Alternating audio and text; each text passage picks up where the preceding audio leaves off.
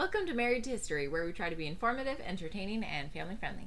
Aloha, I'm Christopher. I have a fancy piece of paper on my wall that says that I know more about history than most people do. I'm Shirley. I'm a homeschool mom that relies on good curriculum, Christopher, and ragtime to teach our kids history. And the people called it ragtime. Ragtime. I hope I'm remembering that right. That was correct. That was a good musical. Wonderful. I enjoyed that. It helped that Jeff was in it. It's awesome. Always. All musicals are better when they cast Jeff. All right. Before we get into our episode, let's take a minute to talk about something from a past episode. It's important to keep in mind that Shirley doesn't warn me about our topic beforehand. Yep, it's fun for me to see what he knows right off the top of his head, and that means sometimes we miss things. If you would like to hear a more comprehensive and well-prepared episode on any topic, just let us know. So, honey, what have we learned since last time? Okay, well, I didn't do a deep dive into this, just like a passing fancy glance, curious about how Hungary got its name. Yeah. So there were a couple different theories that I saw. Don't know which one is real. Arguably, it's a combination of them all. Okay. So some of the leading ones that I got were that the name actually was given by the Romans. That in the Roman language they named the area Ungary, or I don't know if I'm pronouncing it correctly. You're probably not. But something that sounded along the lines of Ungary, and just as time went on, medieval language changes, the H got added to it, so it eventually became Hungary. Another one that I saw was that the Turkish word for the area, I've forgotten what it was now, but it sounded something like a Hungary, or at least something like Hungary without the H in front. Okay. And in their tongue that meant I think the land of the 10 arrows or something like that. So I don't get the significance of what that name was. But then I wasn't convinced that they didn't take that name from the people that were already there instead of naming the land themselves. So the honest answer would be, still don't know exactly how Hungary got its name, but I'm inclined to believe that the idea that the Romans named it Ungary, and they named it stole the name from the Greeks. But the Greeks called it something else that didn't even sound at all like Hungary. So clear as mud. So yeah, I'm not sure exactly how that could have happened. So there remains a mystery, and these types of mysteries are normally the things that get my attention. But to make a short confession, it's been like 5 minutes since we ended the last episode. So in that 5 minutes, I have not done the deep dive that I usually do when I'm curious about something in history. I usually spend at least 6 whole minutes looking up things. True.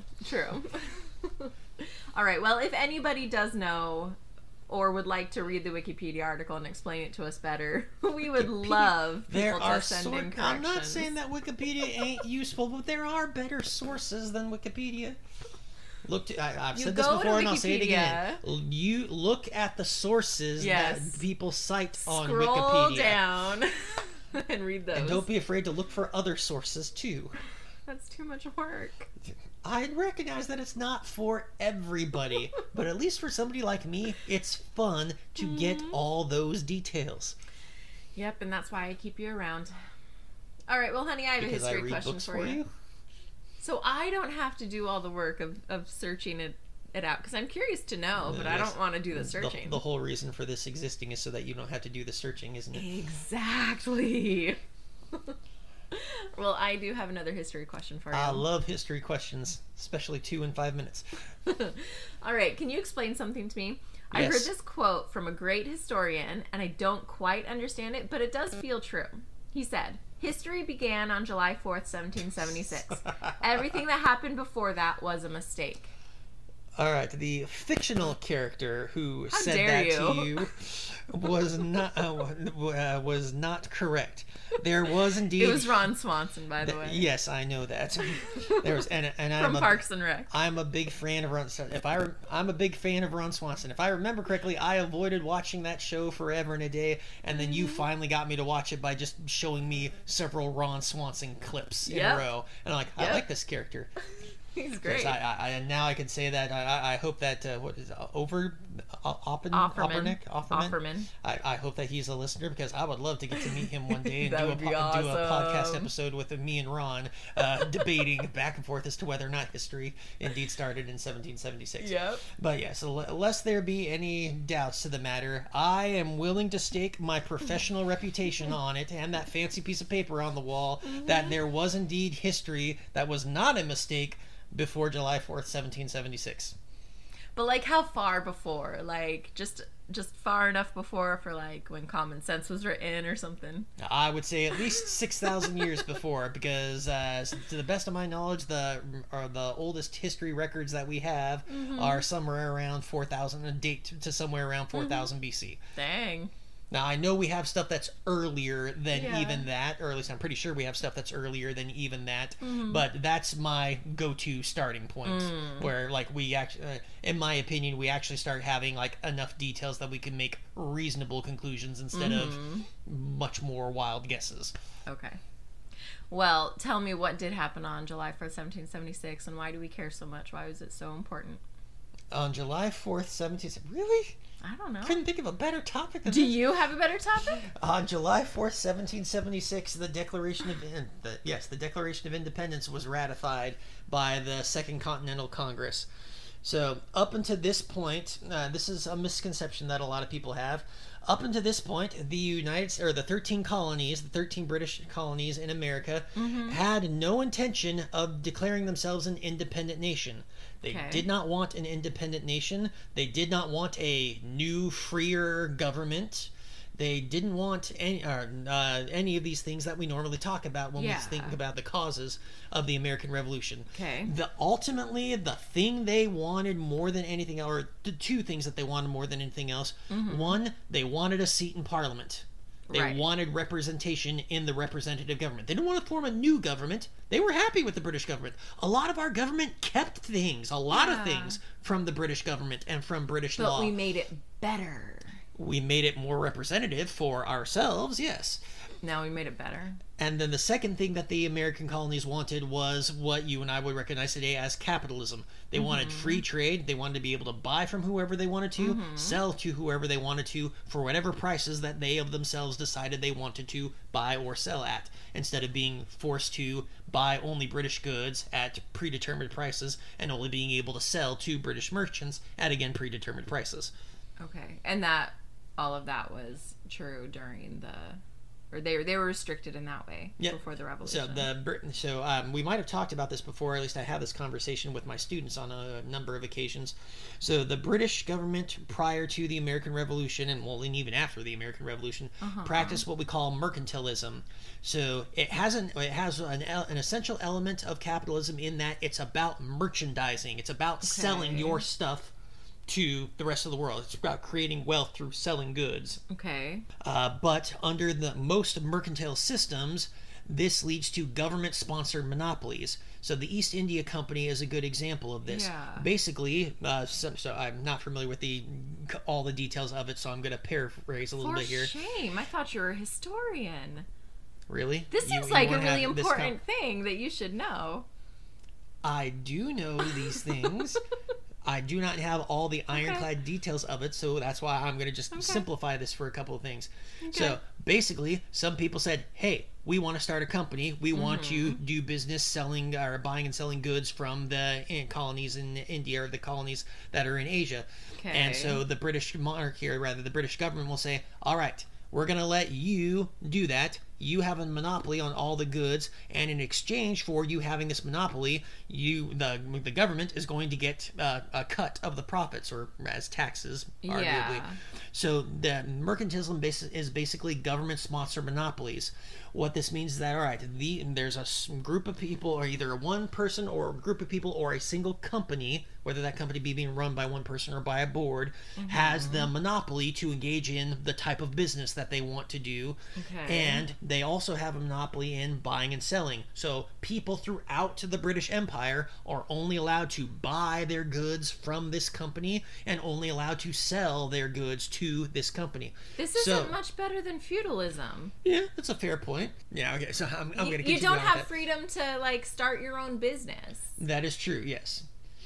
Okay. So, well, I'm going to be clear. You can start your own livelihood, but as far as mercantilism is concerned, you do need to have that government sponsorship. And you're not going to unless you're one of the big companies or you have ties or, like... That would be... So, like, so I'm going to switch off the East India Company. I'm going to take the textile industry, for example. So, the textile industry makes its money by making clothing and selling that clothing. This is actually the thing that makes Britain rich. I thought they made tiles. No. The textile industry is fabrics. Okay. So the textile industry is the thing that makes Britain rich. It's the first. What's the word I'm looking for? It's the first good that industrializes, that uses automation or machines to put it together. And they sell their clothing, their fabric goods, all over the world, not just the British Empire. But if you are a citizen of the British Empire, let's say that you have a cotton plantation out in the Americas or in India, because they got a lot of their cotton there too. Or let's say that you are a sheep herder, so you get a lot of wool. You can only sell your wool or your cotton to the British mercantile companies. You cannot sell it to anybody else. You can't sell it to... You can't sell it to Dutch merchants. You can't sell it to Spanish merchants, to French merchants, and you certainly can't sell it to anybody who has a weaving mill in the American colonies if it is not a weaving mill owned by the company that has been given permission by the British government. And likewise, you cannot buy shirts made by Dutch merchants or Spanish merchants or French merchants or some person who's just living in the colonies and happens to have been sewing their own shirt. Can't buy from them either, because that is against the law. That's super messed up. It's super... So you and I say that Let's because... overthrow the government! You and I say that because we have gotten used to capitalism, this idea of freedom. But that wasn't the idea back then. If I raise my sheep, I should be able to shear them and go to market and sell it to my neighbor who has a loom and then buy the shirt the next week when I go to market again that they have made with my wool. You know that, and I know that, but that doesn't make the government rich.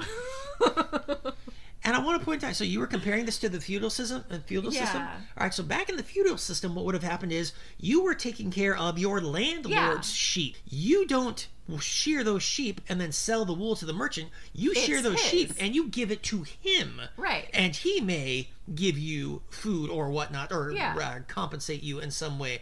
But you're still going to have to give it to him and only him, and accept only what he's going to give you for it. Right. Okay. So it's not much different than feudalism. That is fair then. Yes, it is not that much different from the feudal system. I don't know why in my head I was thinking that. No, it's different. No, it's the same. You proved it. By that same token, and this is an argument that some people use today, slavery is the same as our capitalist system today, because people are working for, they're working for money, they're getting paid, but are they being paid what they're worth? No. So that gets us into all kinds of ugly situations. I'm not saying there isn't an argument or discussion for that. No, but that's for another day. Yeah. So anyways, the colonists, they wanted capitalism and they wanted greater representation in Parliament. They did not get either of those. So after many, many attempts to resolve the matter through economic means, so they started off by boycotting, deciding, okay, we're not going to buy British goods anymore. And this meant that there became a huge market for black market goods in the American colonies. They started buying black market stuff and selling black market stuff. Yeah. But so after the Boston Tea Party was an example of this. They didn't want the tea going to British loyalist merchants. They wanted to be able to buy and sell the tea on their own, but they couldn't do that. So the couple people dumped the tea overboard. A couple? Wasn't there a bunch of them? There was a bunch of them, but I'm sorry that I didn't say the right number. I'm trying to be simplified here. All right. So yes, they dumped the tea overboard. Everybody knows that story. In response, the British passed the Intolerable Acts. Yeah. I might be getting my things out of order. The Intolerable Acts might have happened first. Because didn't the Intolerable Acts include the tea taxes? I'm getting my stuff mixed around. It's too bad I haven't taught this lesson recently, because then I might be remembering the order of all the events. So yes, I do not remember the order of the events, but but basically, so whenever the colonists tried, it goes down like this. The colonists try to say, hey, we're not happy about this thing, something. It doesn't seem right. So this is how we're going to react to that. And the British would respond by saying, oh, okay, well, that's how you're going to respond? Well, we're going to play hardball our way and do this. And it's the two of them are doing this to each other back and forth. The intolerable acts are an example of one of the ways that the British government kind of played hardball back. Just the complete boycotting of all British goods is one of the ways that the American colonies decided to play hardball back. Eventually, this is going to all boil over into the Massachusetts. I don't remember if it's specifically Boston or if the entire colony of Massachusetts is going to be declared by the British government in rebellion. This is what leads to a British army being ordered to march to Fort Ticonderoga to seize the weapons, particularly the cannons there, to disarm the population so that they can't put up a rebellion, so that they can't fight back. Right. This is their attempts to get those guns are interrupted by the battles of Lexington and Concord, which, though the British kill more or wound more people than they take casualties themselves, they've still got quite a few miles to go to Fort Ticonderoga, and the British commander decides, all right, we're going to get harassed all the way there. It's not worth it. So he turns around and heads back to Boston. So it's American colony victory. So one could argue that it's a tactical victory, if not an actual battlefield victory. Tactical in that the British were stopped from their goal, and the Americans thus protected this arsenal, which is going to become important later. So after the British Army retreats back to Boston, eventually the Continental Army is going to be formed. The Continental Army, about 20,000, not soldiers, 20,000 young men who are just excited about the idea of, ooh, I'm going to get a gun and I'm going to get to go shoot somebody and earn battlefield glory for myself. Surround and besiege the city of Boston. The siege lasts for the better part of a year, doesn't end. That long? Yeah. What? So, sorry, the battles of Lexington and Concord happen in 1775. So not 76, 1775. We're still before Declaration of Independence. We're before the Declaration of Independence then. So Boston is under siege, I want to say, until April of 76. That's when the guns from Fort Ticonderoga are finally brought up by the Americans, not the British. And they start firing on Boston, and the British get on their boats, and that's a common tactic during the American Revolution, and sail away. So it's after Boston is freed, liberated by the American colonies, a couple months after, rather, that the Continental Congress gets together again and decides that, all right, this is the time. We've tried everything under the sun. We got to declare ourselves independent. And so the Declaration of Independence is written and signed. So if Britain hadn't reacted with such force, we could still be a colony of theirs, or we would have been for longer. Like, we wouldn't have declared ourselves in our own country and fought for that if they hadn't have been such bullies. It's entirely it's entirely possible. If the British Parliament had just decided, all right, well, let's grant Parliament seats to some of these American colonies, then yes, that's also something that could have avoided the problem. But that was probably never going to happen. Why? Because of the rule of power. So the Parliament, I have no idea how many seats there are in Parliament, so I'm going to use our own Congress as an example. Our Congress has about 535, 545, somewhere around there, seats altogether.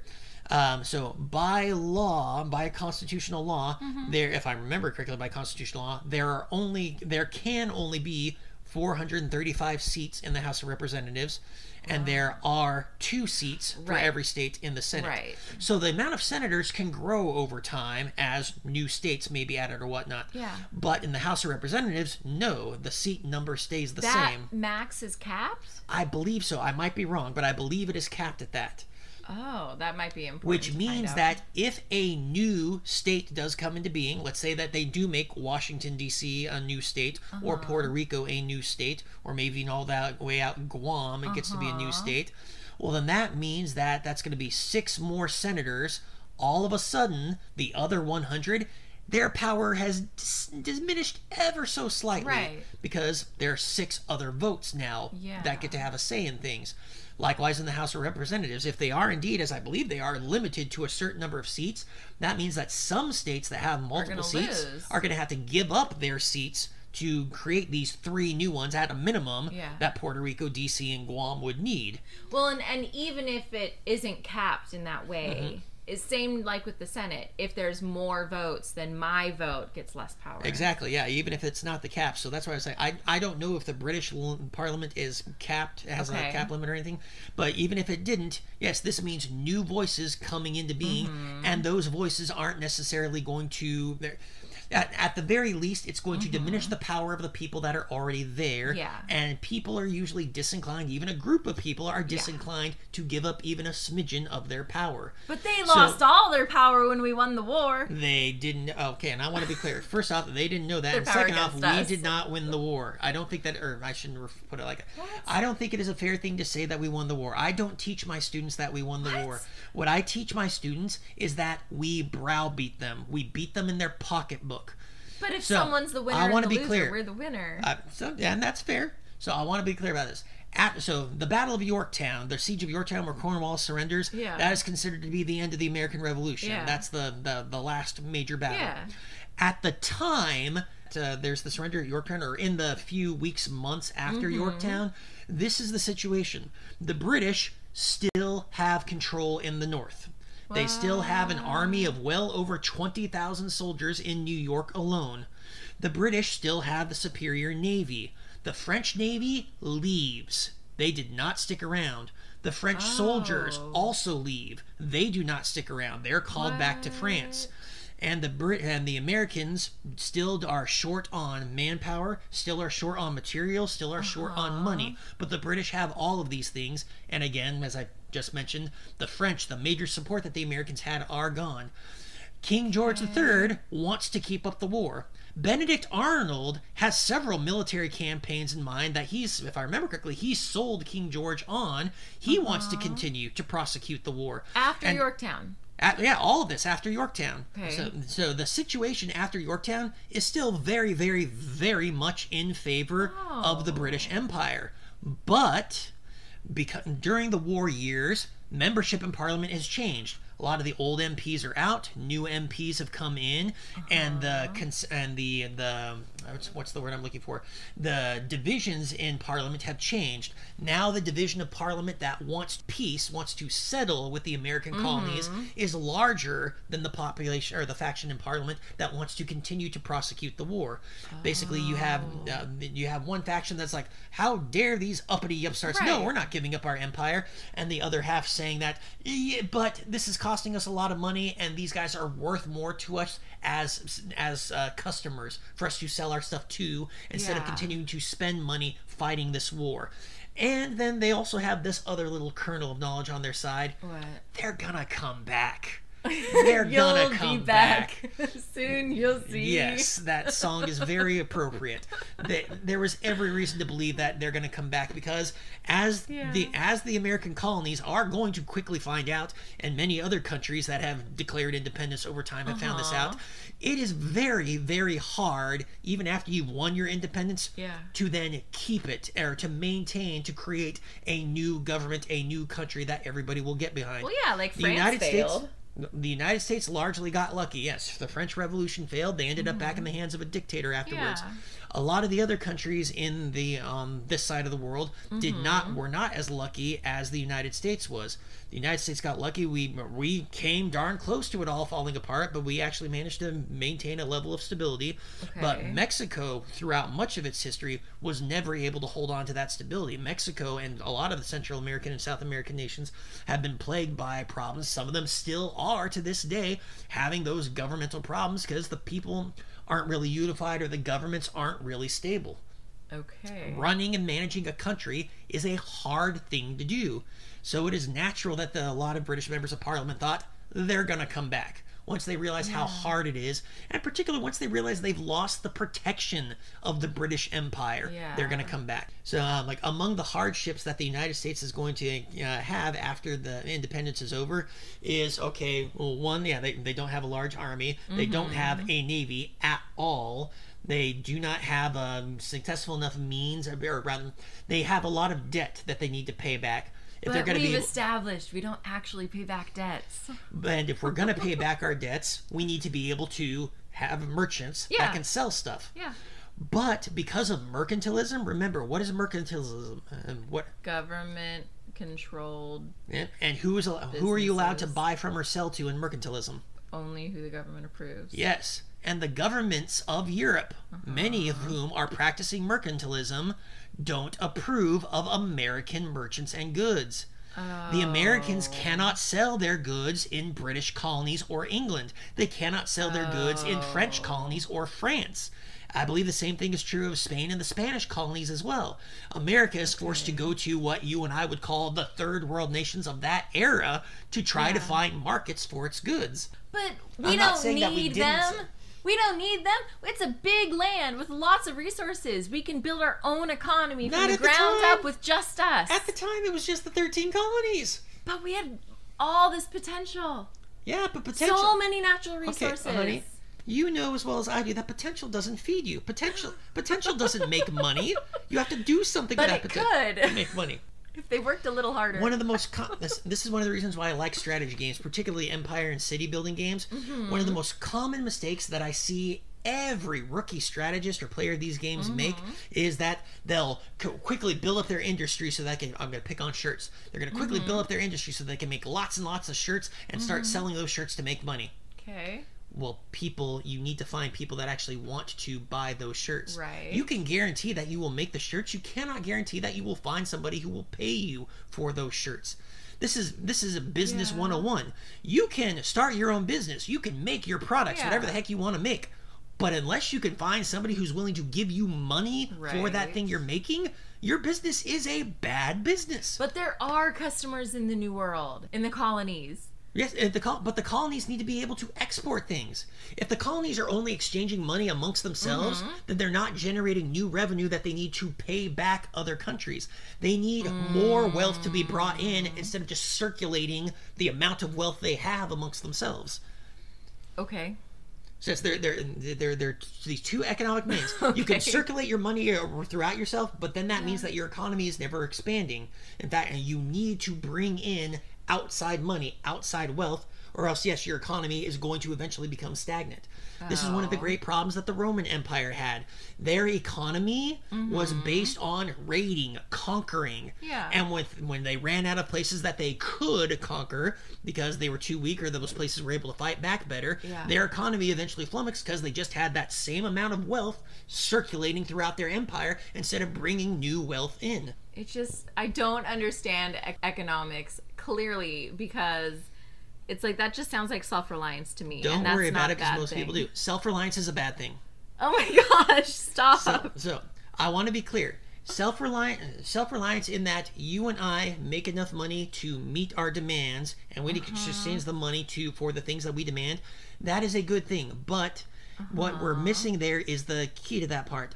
That I am not growing all our own, or rather we are not growing all our own food. We are not making all our own clothes. We are not creating our own electricity. We are not gathering our own firewood. We are not out hunting our own prey. We are not taking care of our own medical needs or whatnot. No, we do something. One thing that we do really well, I teach.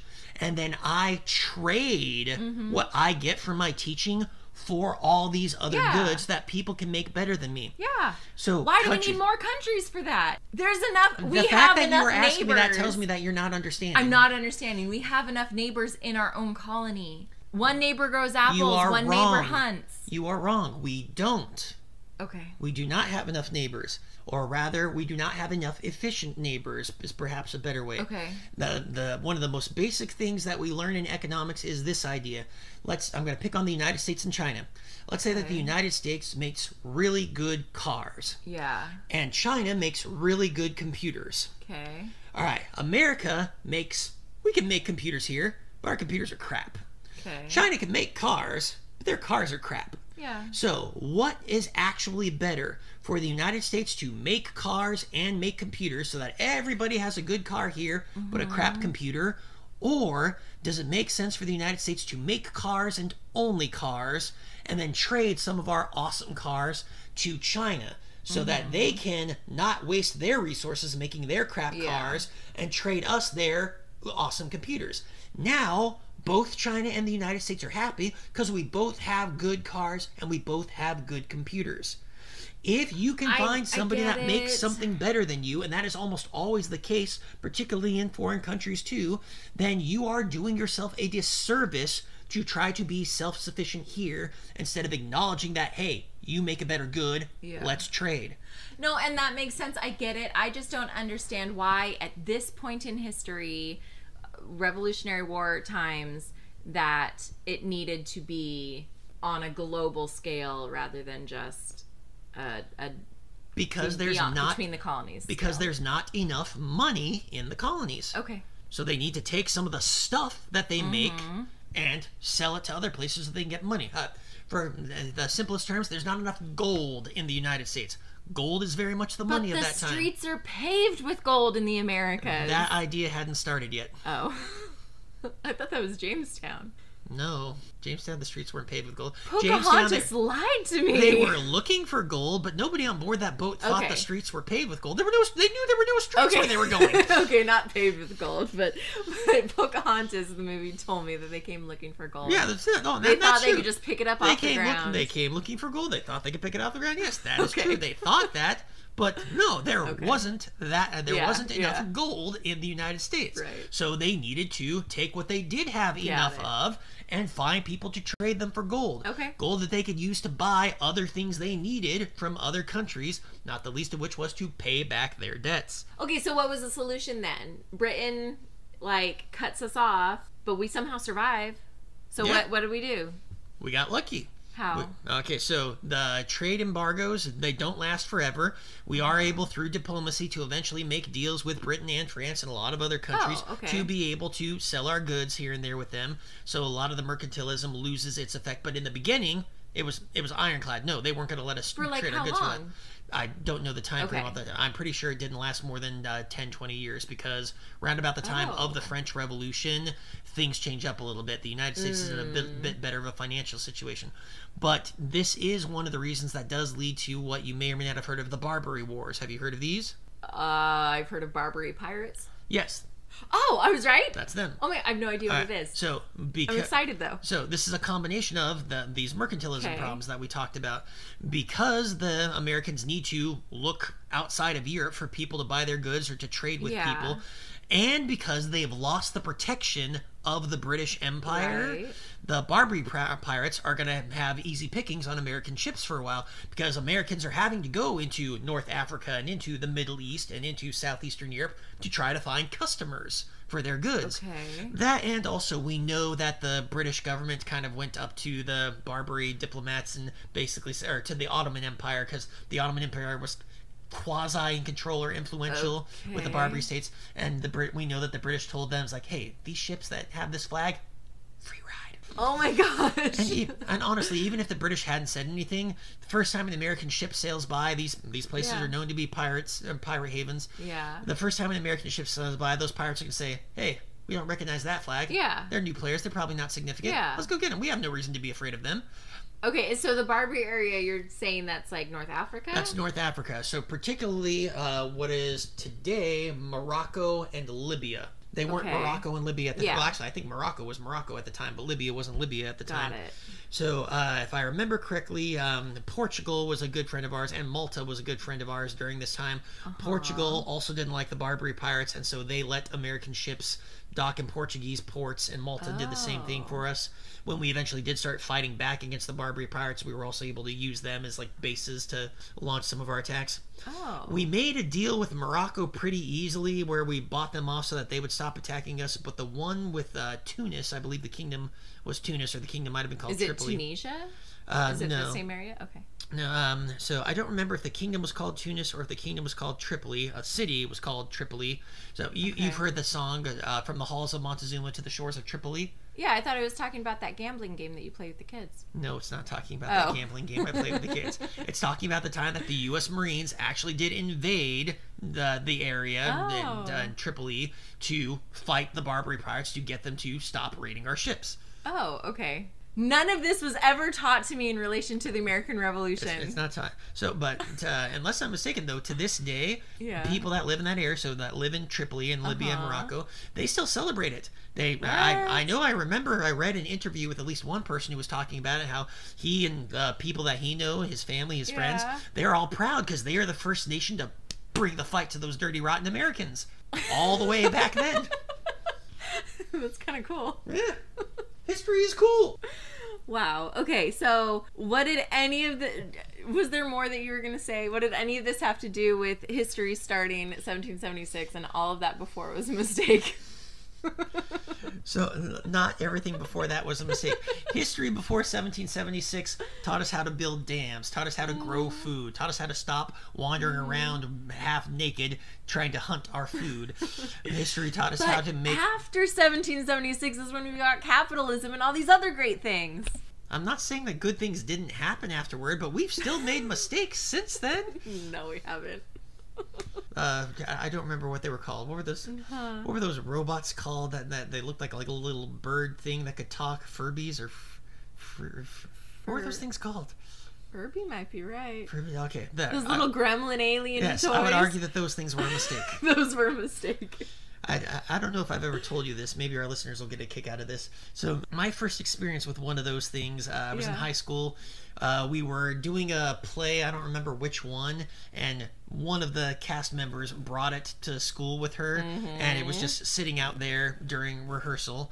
And I remember we're all kind of stopped because our director is trying to talk to us about something, and all of a sudden we hear this voice out of nowhere, and we all stop and freeze because we all know what said it, and we're just watching it. It's like, Demon. Who told that thing to talk? And we're all sitting there waiting quietly for a moment. And I can't speak for everybody else, but I was thinking that thing's possessed. Yeah, of course, all of them were. Anyways, do you have anything else that you want to tell me about the American Revolution? So there, to dispute something that Ron Swanson said, I would argue that history. So his point is to say that history starts with America. Oh yeah, and I would argue that the number one. I would argue that the birth of America actually goes back a little bit further than that. Not terribly further. I don't remember the dates off the top of my head, but the 7 Years' War, the portion of that is effectively a world war between the British and the French. Okay. Throughout, I think the Spanish get involved in it too, through all their colonies throughout the world. Yeah. The American part of that was known as the French and Indian War. Right. And it's, in my opinion, it's actually after that experience that the British colonists stop thinking of themselves as being British colonists and start thinking of themselves as, no, we are British citizens. Oh. We fought for king and country. We supported the crown in this war. We did our part. We have proved our loyalty. Yeah. We have proved our worth. We are not just colonials, the people that the mainland sent to all the far out places to get rid of us or to supply them with goods. We players. We are worthy. Respect. Yeah, I dare say that it's that experience so that starts shaping the idea. Then. Yeah. And I'm sure that there are plenty of arguments that it could have even been stated earlier, but for me, that's the point that I usually think that, all right, this is the start of what it will eventually become, the American identity. Oh, wow. That's cool. I think so. That's pretty cool. Okay, so going back way to something where you started talking at the beginning. So Lexington and Concord and driving the British out of Boston, all of that happened before the Declaration of Independence. Before July 4th, 1776. So by Ron Swanson saying the siege of Boston, the battles of Lexington and Concord were mistakes. Right. Yeah. That would also mean that the people protesting in Boston before the massacre, those people were making mistakes. That was pre. That would also say that the Boston Tea Party was a mistake. I don't appreciate this line of discussion. Well, this is what happens. So Ron is a lovely guy. I love him, and I think he's very intelligent on a lot of things. But obviously, from that, there are some things that he does not know. I know there's plenty of things that I don't know. But he's a fictional character. So. He is a fictional character.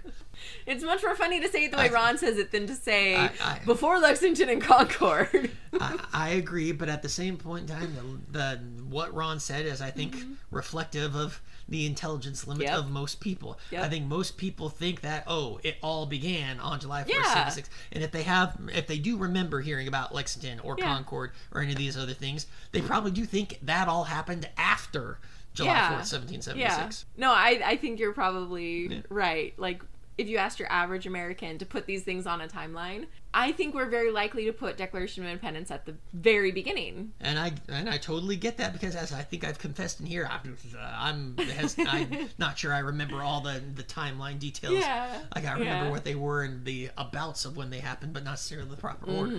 So I get it. It still saddens me, but I get it. Very cool. Yes. I'm glad you agree. You actually said that history is cool. Not sure I said that. Yeah, you did. I'm saying this conversation has been cool. History is cool. No, this conversation about history. So you think history is cool? No, just spending time with you is cool. Oh, thank you. I could be sitting here not listening to a word you say, but it's still cool to spend time with you. As your husband, and I think every other husband listening to this podcast will agree with me, I know exactly what you mean. You. What me? Me? You're the one that started it. I didn't start anything. Anything else we need to know? Because we're going to end this. Do we need to know? There's lots of stuff that, in my opinion, that people need to know about history of the United States. How many class periods does a good American Revolution class usually cover? Like, what's the minimum class number that you would need to really teach it? I can't say the minimum. I think the best that I've ever done is I've gotten everything that I wanted to get out in definitely less than 4 hours, so 4 class periods. But I don't know if I've gotten it down to 2 hours yet. Well, you just got it done to less than 45 minutes. But we didn't go over everything that I teach my students. Yeah, all the important things. I remember correctly when I was preparing a World War II lesson, my clerks, they were... I miss those guys. They were being very kind, and they were constantly asking me questions about it. It's like, so Mr. Braun, how's the World War II lesson coming? Yeah. Because my original World War II lesson, I kid you not, 14 hours. Holy cow! The original one that I put together, 14 hours. And so I spent a lot of weeks whittling out this and that and the other thing to find things to cut, because there was a mixture of there's so much information about it, and then there's the mixture of, okay, what is like actually important for you to need to know, and then at the same time, but what is super cool and thus should be mentioned. Yeah. That is true. So I believe I was able to cut the American Revolution down to at least 4 hours. I don't remember how long my original one on that might have been.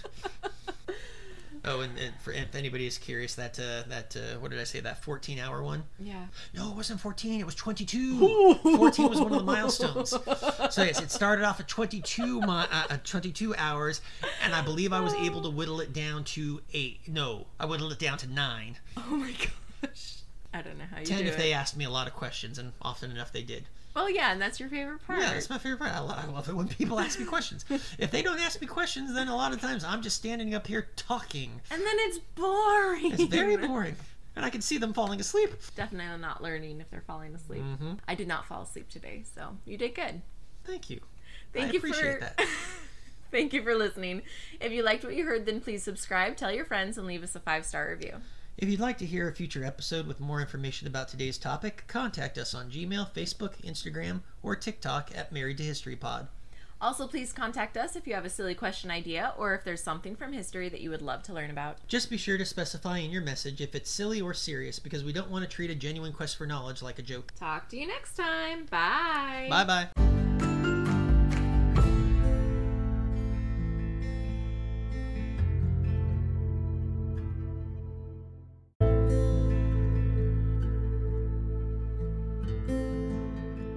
Just be sure to specify in your message if it's a silly question. Nope. Start over. All right, yeah, I'll start over. Gotta be mean. I had a hiccup. My throat's a little scratchy, okay? Yeah, that's why I edit. Edit, schmedit.